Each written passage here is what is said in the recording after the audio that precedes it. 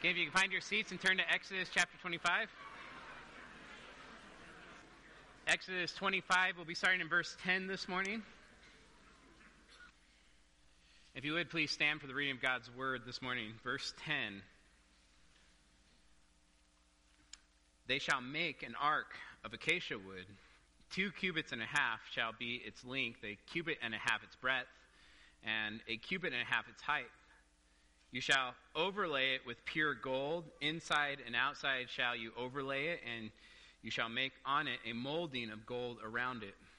You shall cast 4 rings of gold for it, and put them on its 4 feet, 2 rings on the one side of it, and 2 rings on the other side of it. You shall make poles of acacia wood, and overlay them with gold.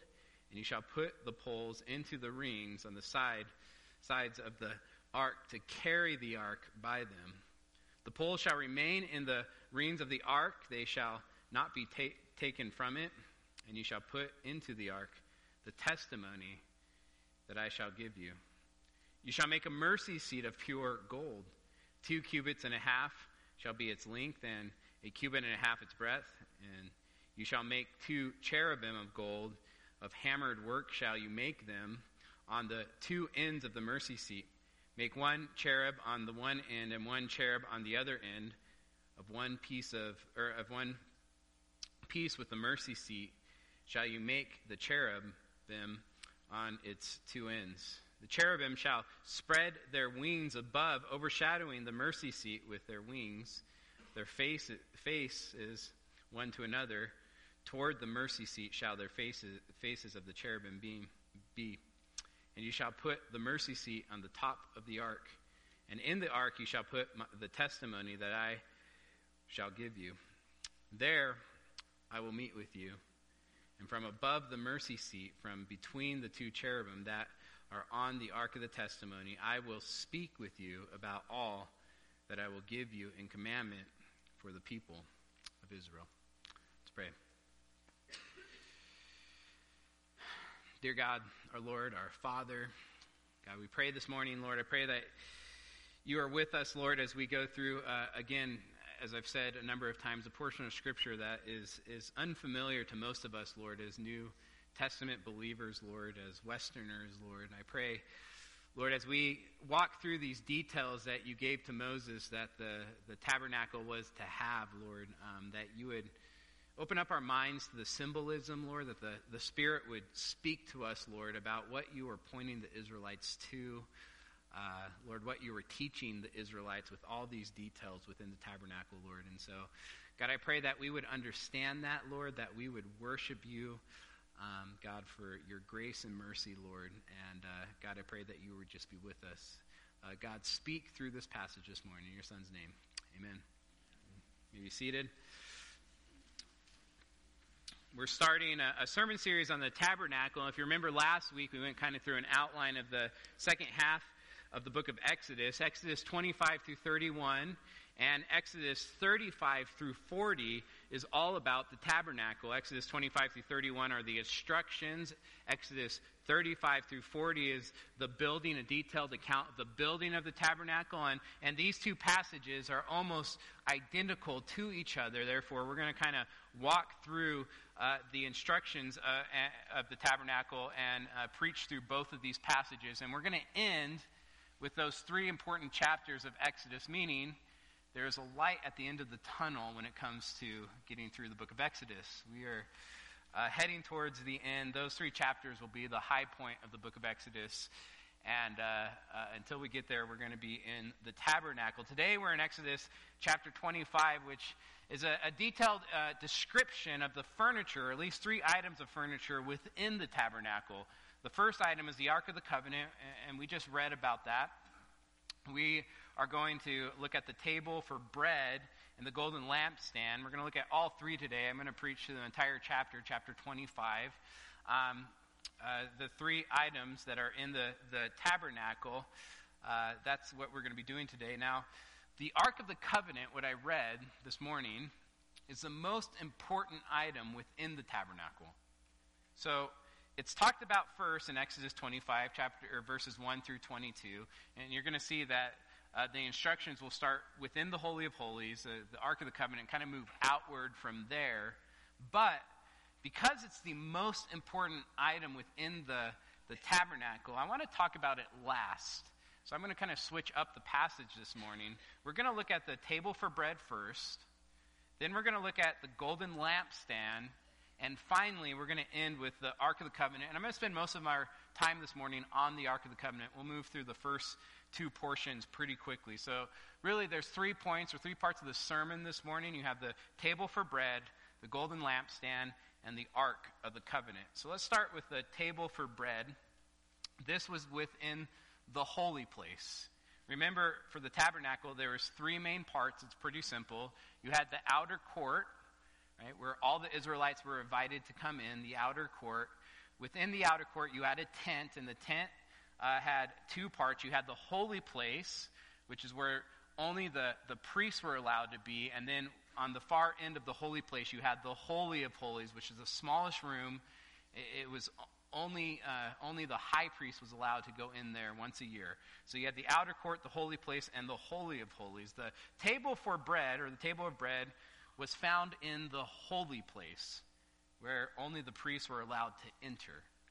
So if you would, look at verse 23. We'll start there, verse 23. It says this: "You shall make a table of acacia wood. 2 cubits shall be its length, a cubit its breadth, and a cubit and a half its height." Now, a cubit is the distance between a man's elbow and his fingertip. That was one of the ways they would measure. There's a little differences of how long this was, but it was probably about 18 inches long, meaning 2 cubits was not that big. This wasn't a huge table. In fact, if you think about it, it was a pretty small table. Now, we're going to see that the construction of the tabernacle was never meant to be overwhelming. Right? Like pagan temples or some of our modern massive structures today, it was never meant to be overwhelming when you came to it and saw it. Instead, what's important about the tabernacle was its symbolism.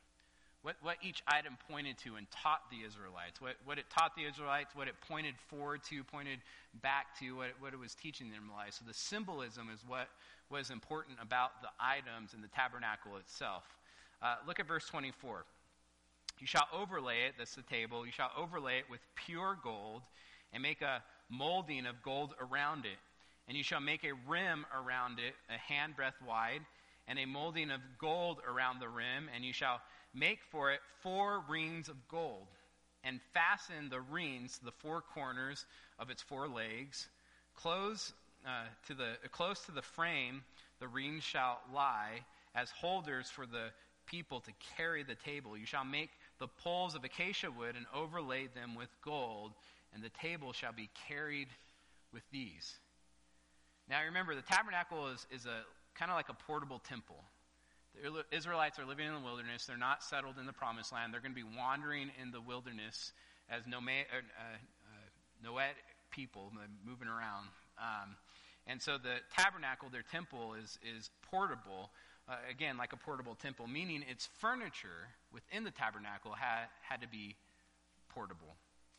Therefore, God instructed rings to be fastened on the sides of the table and poles to be put through the rings, and the Israelites were to carry the table with these poles. In other words, they weren't to touch the table. They were to carry the table with the poles that were through the rings and the rings fastened to the table.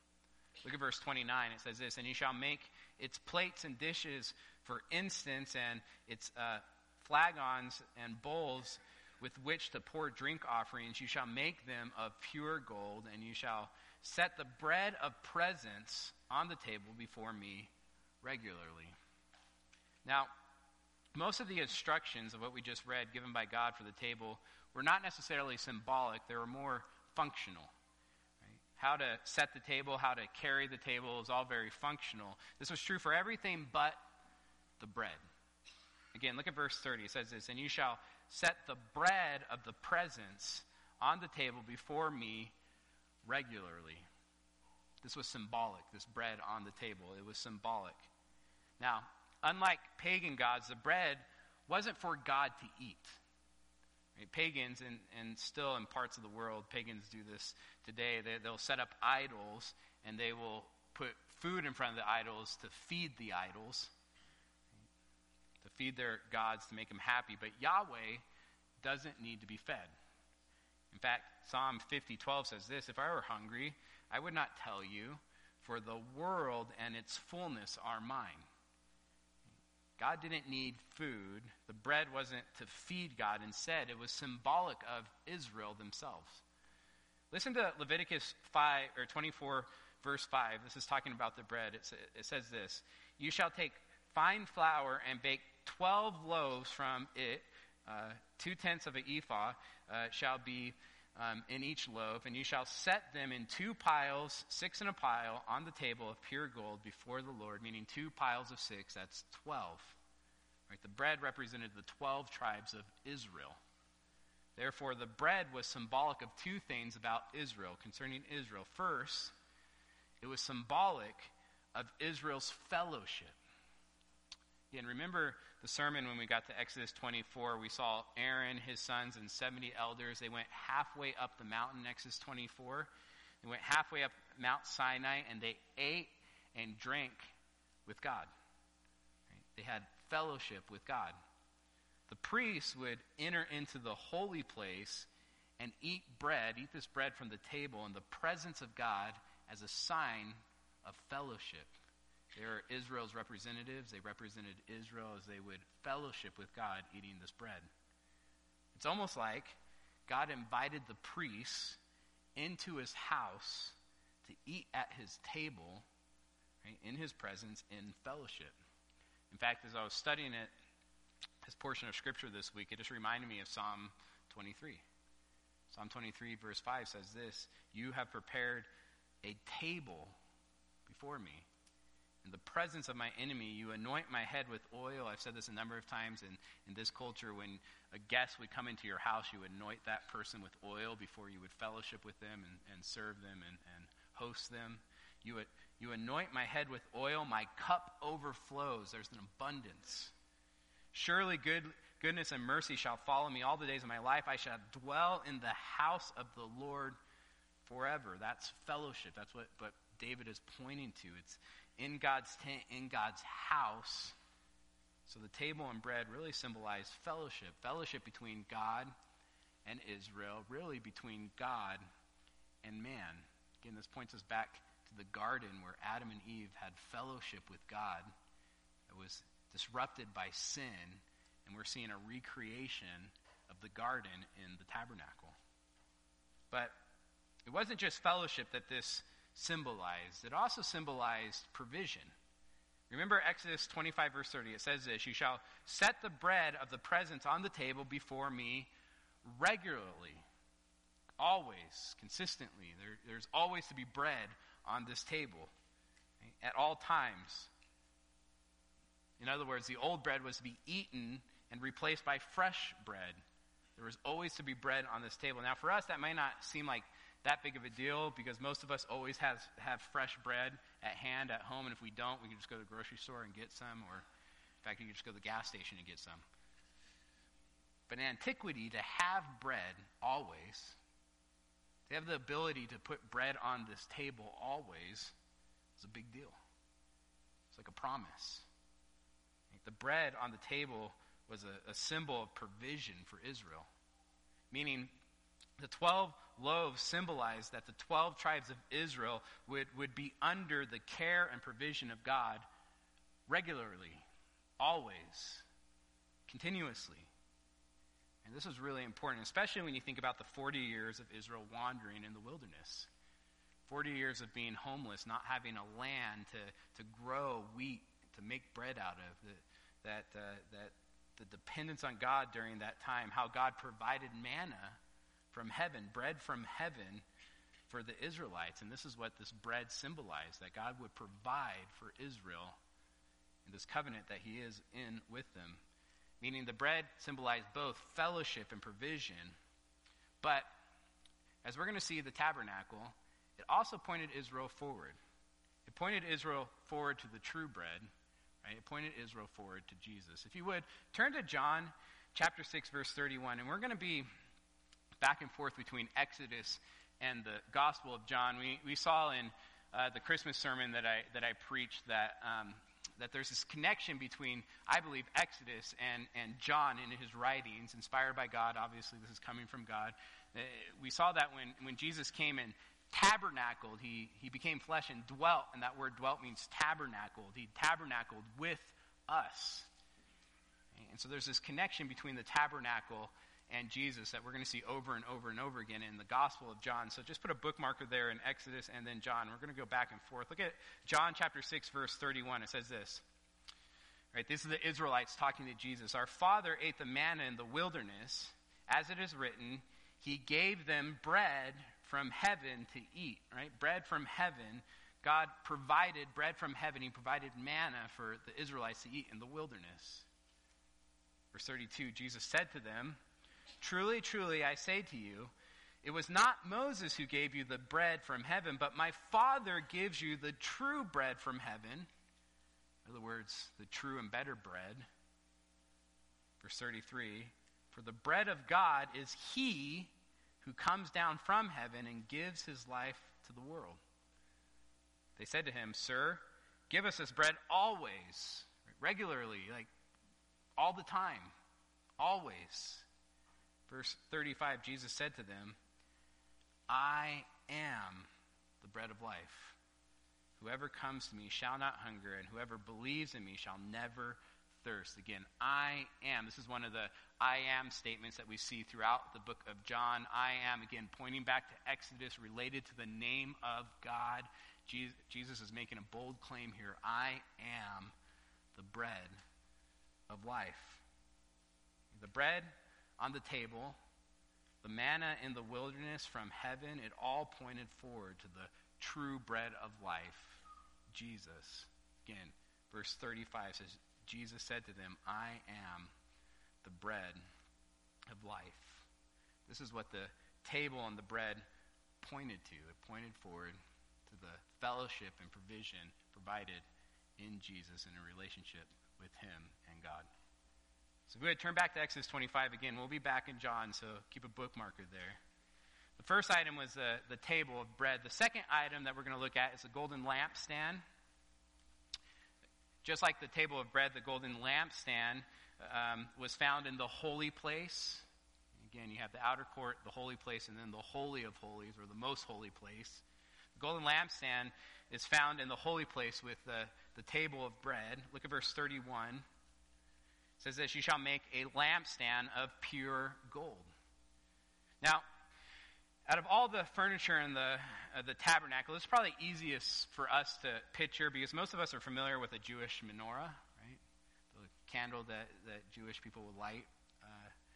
That's what this is. It's the model of this. Again, verse 31 says this, "You shall make a lampstand of pure gold." Listen to its description, though. The lampstand shall be made of hammered work, its base, its stems, its cups, its calyxes, and its flowers shall be of one piece with it.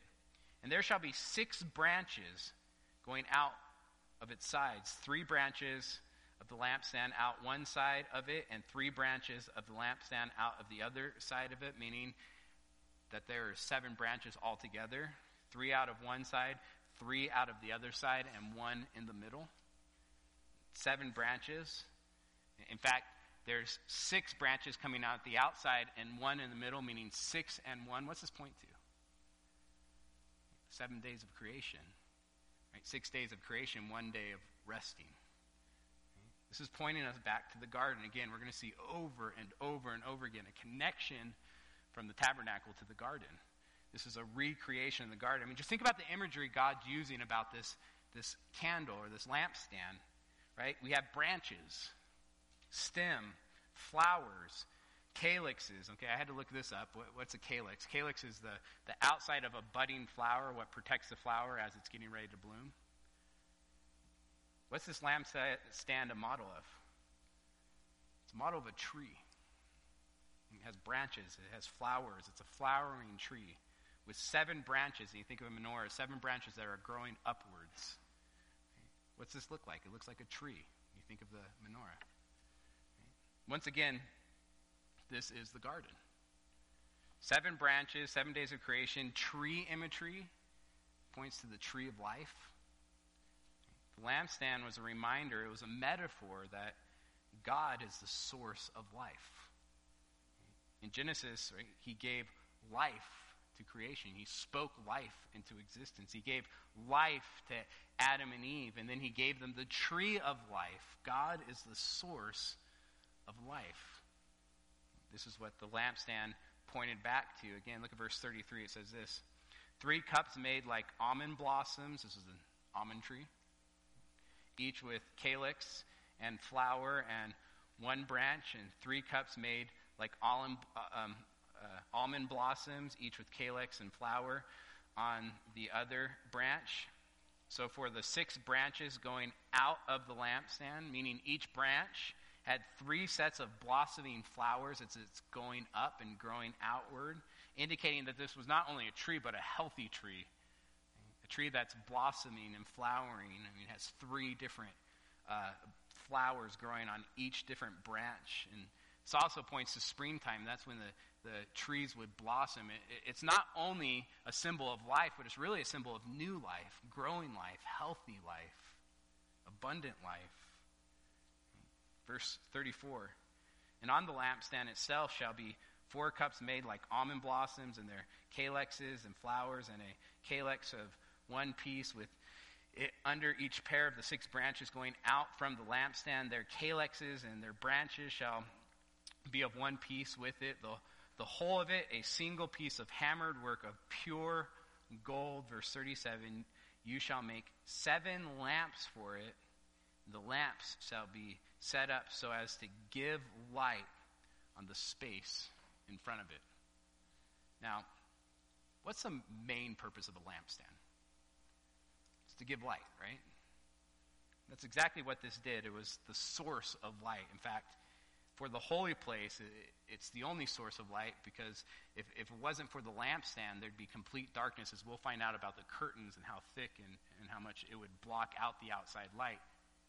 For the holy place and the tabernacle, right, this lampstand was the source of light. Again, what does this sound like? Creation. God was not only the source of life, but also he was the source of light. Let me just read Genesis 1:1. It says this: in the beginning, God created the heavens and the earth. The earth was without form and void, and darkness. Darkness was over the face of the deep, and the Spirit of God hovered over the face of the waters. And verse 3 says this: and God said, let there be light. He spoke light into existence, and there was light, and God saw that the light was good. God is the source of light. In fact, God doesn't make the sun for another few days. The sun isn't the source of light. I think he waited to make the sun for a few days to make it very clear that he is the source of light. The Bible is really clear on this. Psalm 27 verse 1 says this: the Lord is my light and my salvation. Whom shall I fear? 1 John 1:5 says this: this is the message we have heard from him and proclaimed to you, that God is light, and in him is no darkness at all. The lampstand, in other words, teaches us that God is the source of both life and light. Again, this was to point us back to the garden where God spoke, right, both light and life into existence. Look at verse 38. It says this: its tongs and their trays shall be of pure gold. That's the instruments that would be used to keep this lampstand lit. It should be made of pure gold. Verse 39, it shall be made with all these utensils and out of a talent of pure gold, and see that you make them after the pattern from them, which is being shown you on the mountain. Okay, so God is showing him how to make this, giving him instructions on how to make this, how to make this lampstand. It would be in the holy place with the table and bread. Now, before we move on to the Ark of the Covenant, let me just look at verse 37 one more time, because this is important. Verse 37 says this: you shall make 7 lamps for it, and the lamp shall be set up so to give light on the space in front of it. Let me ask the question: what was in front of it? Well, at this point, we only know one other item of furniture in the holy place, the table of bread, meaning, think of the symbolism, the lampstand was symbolizing life and light, and it continuously shone its light on the 12 pieces of bread which represented Israel. Meaning God is the light and life, and he continuously shines on his people Israel, both. The golden lampstand was a reminder to the Israelites that God is the source of both light and life for his people. And guess what? This also pointed the Israelites forward to Jesus. Turn back to John chapter 1. Again, I just recently preached on this. John chapter 1, verse 1.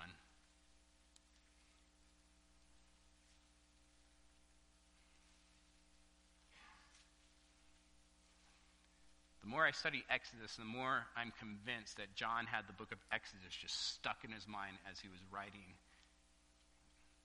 As he understood Jesus' words, as Jesus connected Exodus to his life.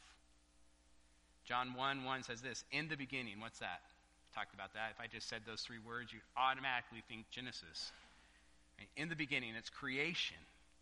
Right? In the beginning was the Word, and we talked about this too. It should be God. In the beginning, God.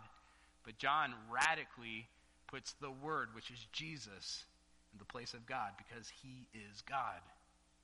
In the beginning was the Word, and the Word was with God, and the Word was God.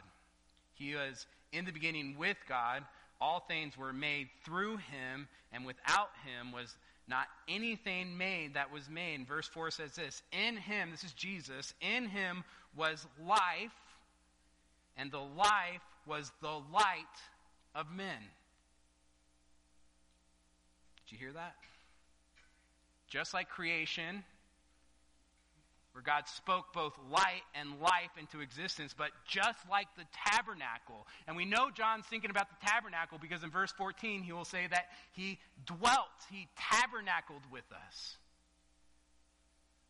Just like the tabernacle, Jesus is both the source of life and light, the lampstand. Again, Jesus was life, and the life was the light of men. Verse 5, the light shines in the darkness. So what happened in creation? God spoke light into existence, and it shined in the darkness, but also, this is what happened in the tabernacle. The lampstand was lit, and it shone in the darkness. The light shines in the darkness, and the darkness has not overcome it. Jesus is both the light and the life. And John just makes this clear. He is the light. Verse 9 says the true light, which gives light to everyone, was coming into the world. It's Jesus, he was coming into the world. John 9:5 says this, as long as I'm in the world, this is Jesus speaking, he says this, I am the light. I am referring to God's name. I am the light of the world. But he's also the life. John 3:16. For God so loved the world that he gave his only Son, that whoever believes in him shall not perish, but have eternal life. John 5:21, the Son gives life to whom he wills.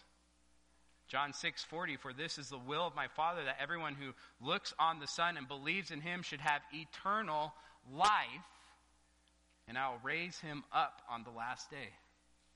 John 10:28 says, Jesus said to her, I am, there's that I am statement again, I am the resurrection and the life.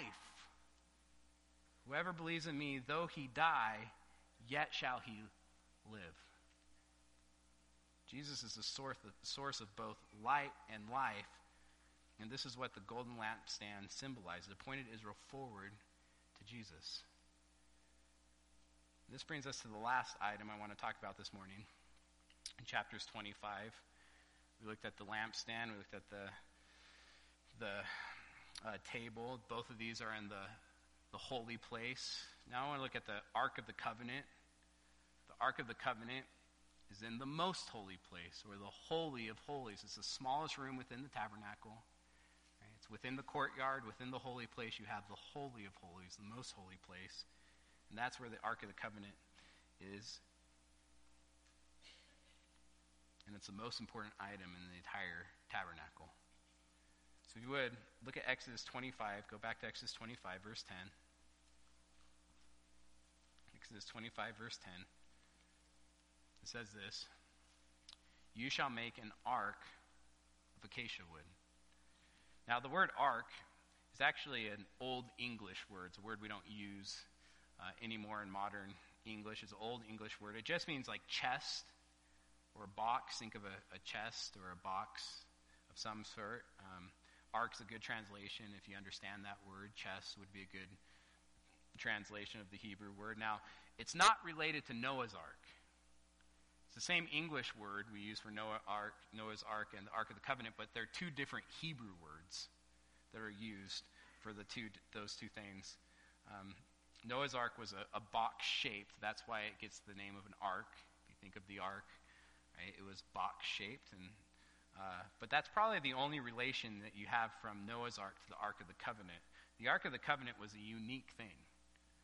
Again, most important item within the tabernacle. Look at verse 10. "They shall make an ark of acacia wood. 2 cubits and a half shall be its length, a cubit and a half its breadth, and a cubit and a half its height." Again, a cubit is about 18 inches long. Most likely it's right around there, meaning this was about 3.5 feet long by 2.25 feet wide and high. It's a rectangular chest, right? And it's really not that big. Think about it. I just think that's interesting, right? Especially if you think of its importance, as we'll see. The significance of the Ark of the Covenant, it's really not that big. What matters is the symbolism. So let's keep going. Verse 11. "You shall overlay it with pure gold." So it's a wooden box overlaid with pure gold. Pure gold meaning the most costly gold without any imperfections at all. Verse 11, "Inside and outside shall you overlay it, and you shall make on it a molding of gold around it," meaning the whole box was covered in gold.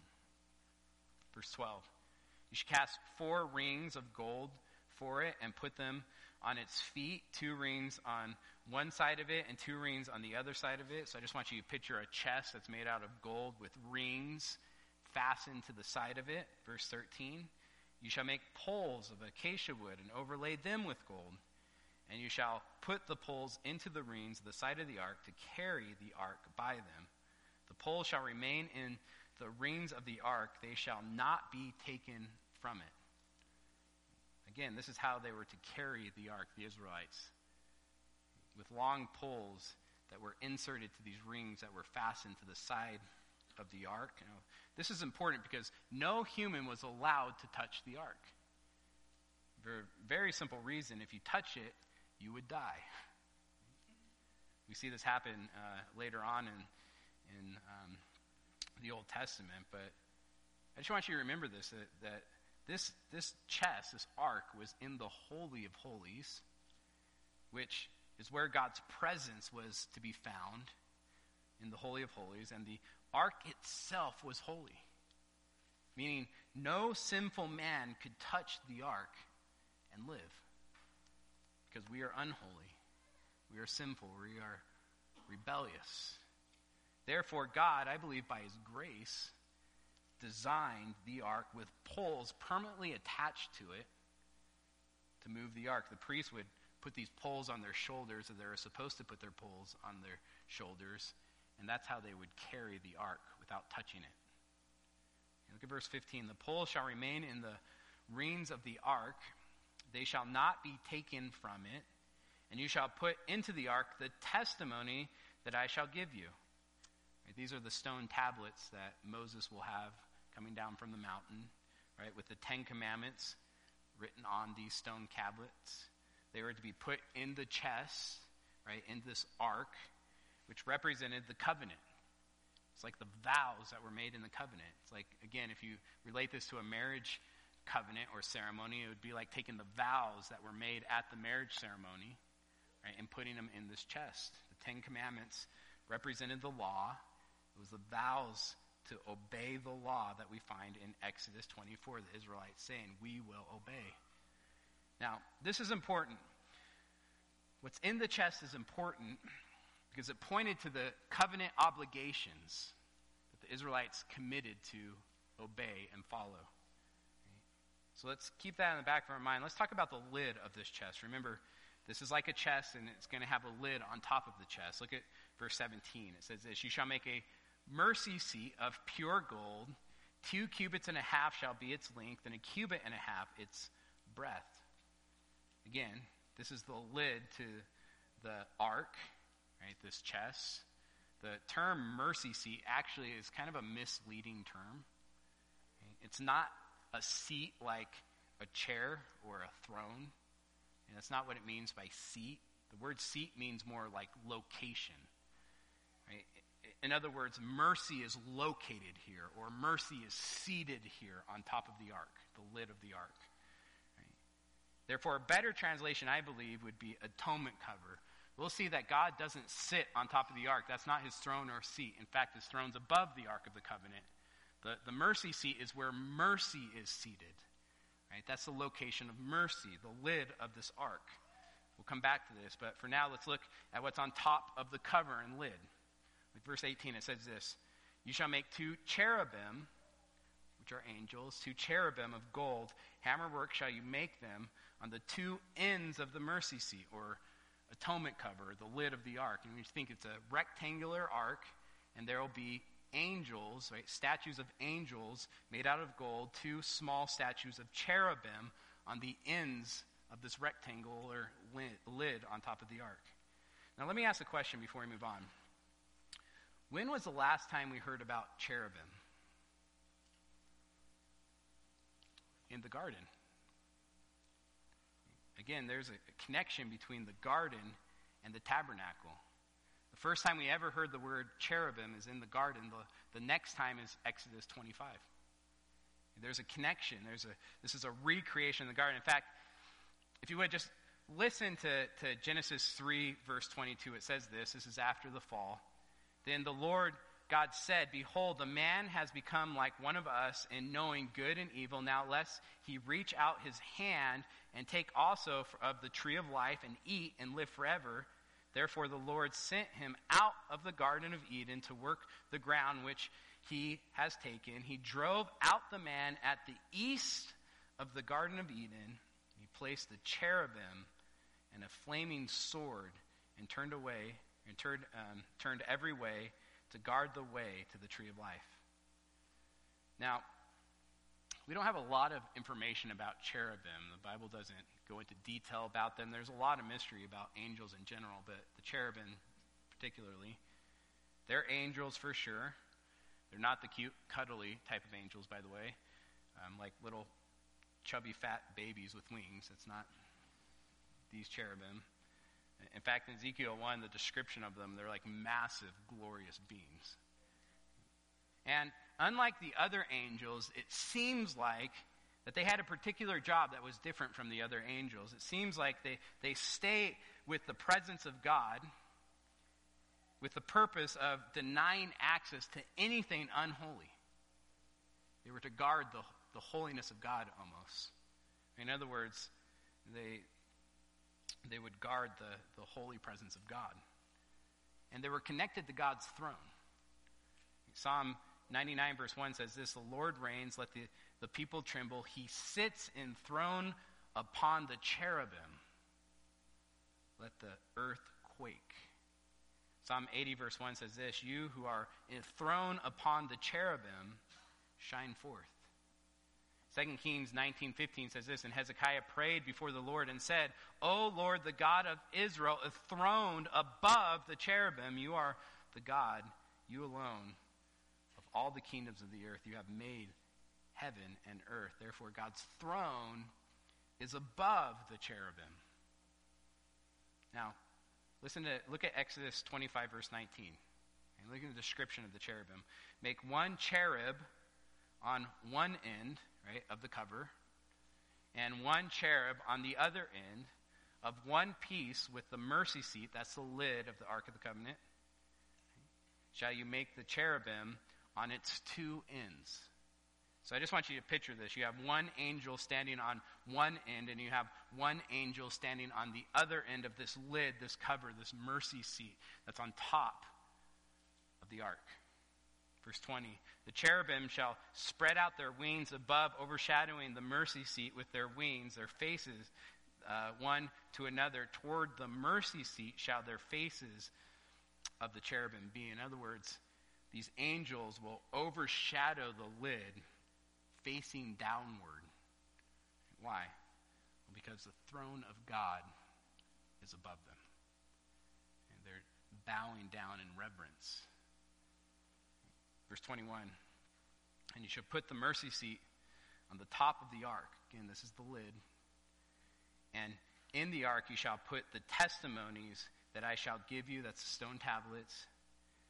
There I will meet with you, and from above the mercy seat. Now remember, God's throne is above the mercy seat. It's above the cherubim. It's above the ark. And that's where God will meet with Israel, because that's where mercy is found, at the mercy seat. Again, verse 22, there I will meet with you, and from above the mercy seat, from between the two cherubim that are on the ark of the testimony, I will speak with you about all that I give you in commandment for the people of Israel. This will become just like the top of Mount Sinai, where Moses will go up to speak with God and come back with instructions and commandments from God. This Holy of Holies will become the new Mount Sinai, where Moses will go and get instructions and meet with God. This is where God meets with his people in the Holy of Holies, but particularly at the mercy seat. Now, before we finish today with all these details, and our heads are wandering with all these details of the furniture within the tabernacle, I want to talk about the mercy seat a little bit more. Because the mercy seat is extremely important. The ark is extremely important. The Holy Holies is extremely important. The tabernacle is extremely important. But the mercy seat is extremely important. And again, don't think chair or throne. God's enthroned above the mercy seat. Think seat as mercy is seated here, the location of mercy.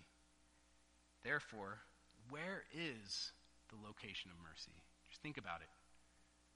In between a holy God and a broken covenant.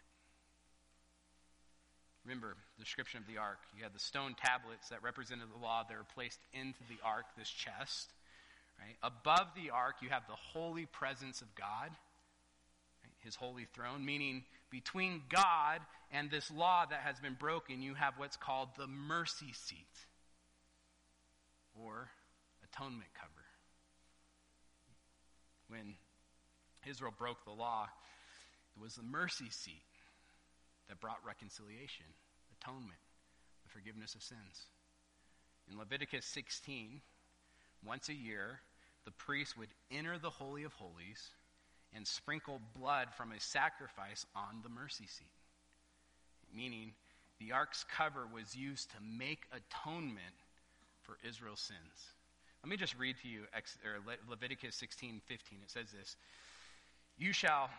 Then he shall kill the goat of the sin offering that is for the people, and bring its blood inside the veil. That's the Holy of Holies. This is the high priest is to kill a sacrifice, bring its blood inside to the Holy of Holies, and do with its blood as he did with the blood of the bull. Sprinkle it over the mercy seat, or atonement cover, at the lid of the ark, and in front of the mercy seat. Thus he shall make atonement for the holy place because of the uncleannesses of the people of Israel, and because of their transgression, all their sins. In other words, every year, the priest would sacrifice an animal, a goat, take its blood, bring it into the Holy of Holies, and sprinkle it on the mercy seat. Therefore, it was the blood of the sacrifice that brought atonement, reconciliation. Right? Reconciliation between God and Israel. And the mercy seat is the location of where this happened. Let me just read to you one commentator. He said this: There is no mercy unless there is blood on the mercy seat. God is above, enthroned in majesty. We are down below, breaking his law. If we are to be saved, something has to come between his perfect holiness and our unholy sin, namely the blood of a sacrifice acceptable to God. Now, remember the ark, right? The law is in the ark. God's a throne above the ark, and between God and the law we have the mercy seat. Guess what? The mercy seat pointed Israel straight to Jesus. Jesus is our mercy seat. Jesus is where mercy is located, is found. It's where reconciliation, atonement is found. It's through the blood of Jesus that we find forgiveness of sins. He is our atoning sacrifice that brings reconciliation between a holy God and a sinful people. Jesus is our mercy seat. Listen to Hebrews 9:11. It says this, "But when Christ appeared as a high priest of the good things that have come, then through the greater and more perfect tent," right, not the tabernacle, but the greater tabernacle, not made with hands, that is, not of this creation, he entered once and for all the holy place, not by means of blood of goats and calves, like the Day of Atonement, but by means of his own blood, thus securing an eternal redemption. And Jesus came, in other words, in between a holy God and us, just like the lid of the ark. And it's through his blood that we find atonement. It's through his blood that we find reconciliation between us and God. Jesus is our mercy seat. And once again, John understood this and points us to this reality. Look at Exodus 25, verse 18, real quick. It says this, "And you shall make 2 cherubim," right? 2 angels of gold, of hammered work shall you make them, on the 2 ends of the mercy seat. 2 angels on the 2 ends of the mercy seat. Just want you to picture that. Verse 19, "Make 1 cherubim on one end and 1 cherubim on the other end." Now turn to John chapter 20, verse 11. This is after Jesus' death. This is after his resurrection. Verse 11 says this, "But Mary stood weeping outside the tomb. And as she wept, she stooped to look into the tomb." Just picture that, a small room.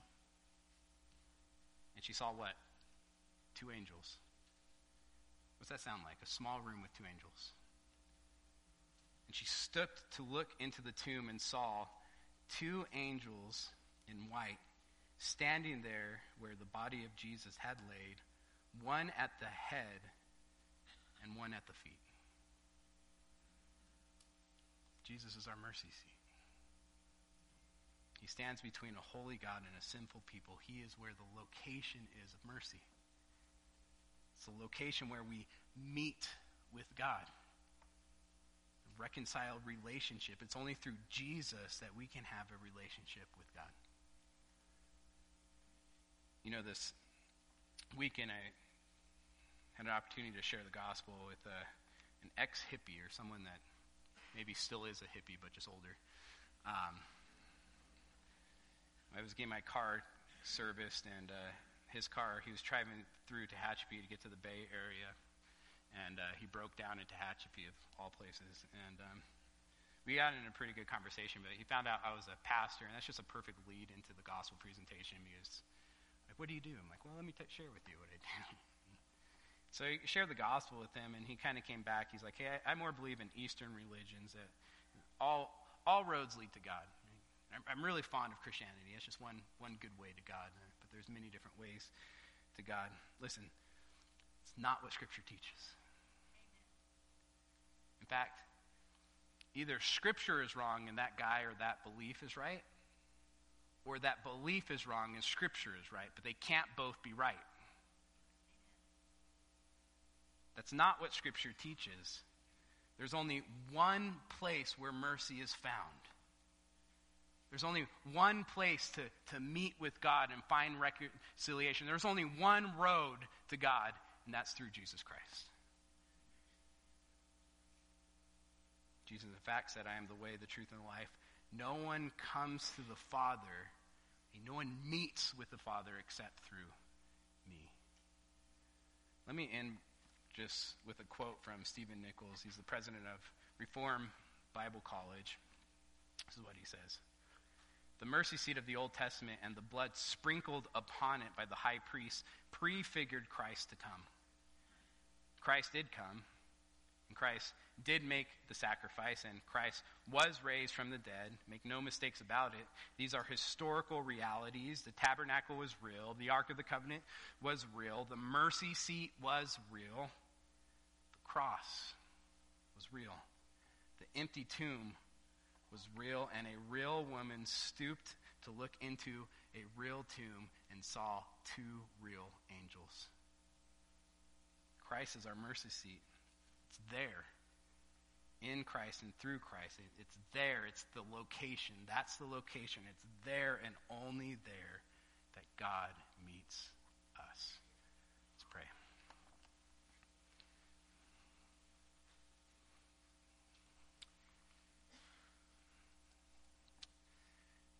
Dear God, Lord, our Father in heaven, Lord, we come humbly this morning, Lord, as we approach this text, as we see how detailed you are in worship of you, Lord, how important these details are in teaching the Israelites and pointing them forward to your Son, Lord. God, I thank you, Lord, that we can be awed as we look back in the Old Testament and just see how perfectly it connects to the new, how perfectly it points us forward to your Son. More important than that, Lord, I thank you for the mercy seat. I thank you for Jesus. I thank you that we can approach you, we can meet with you because of the work he has done on the cross, saving us from our sins, Lord, saving us from the wrath that we deserved.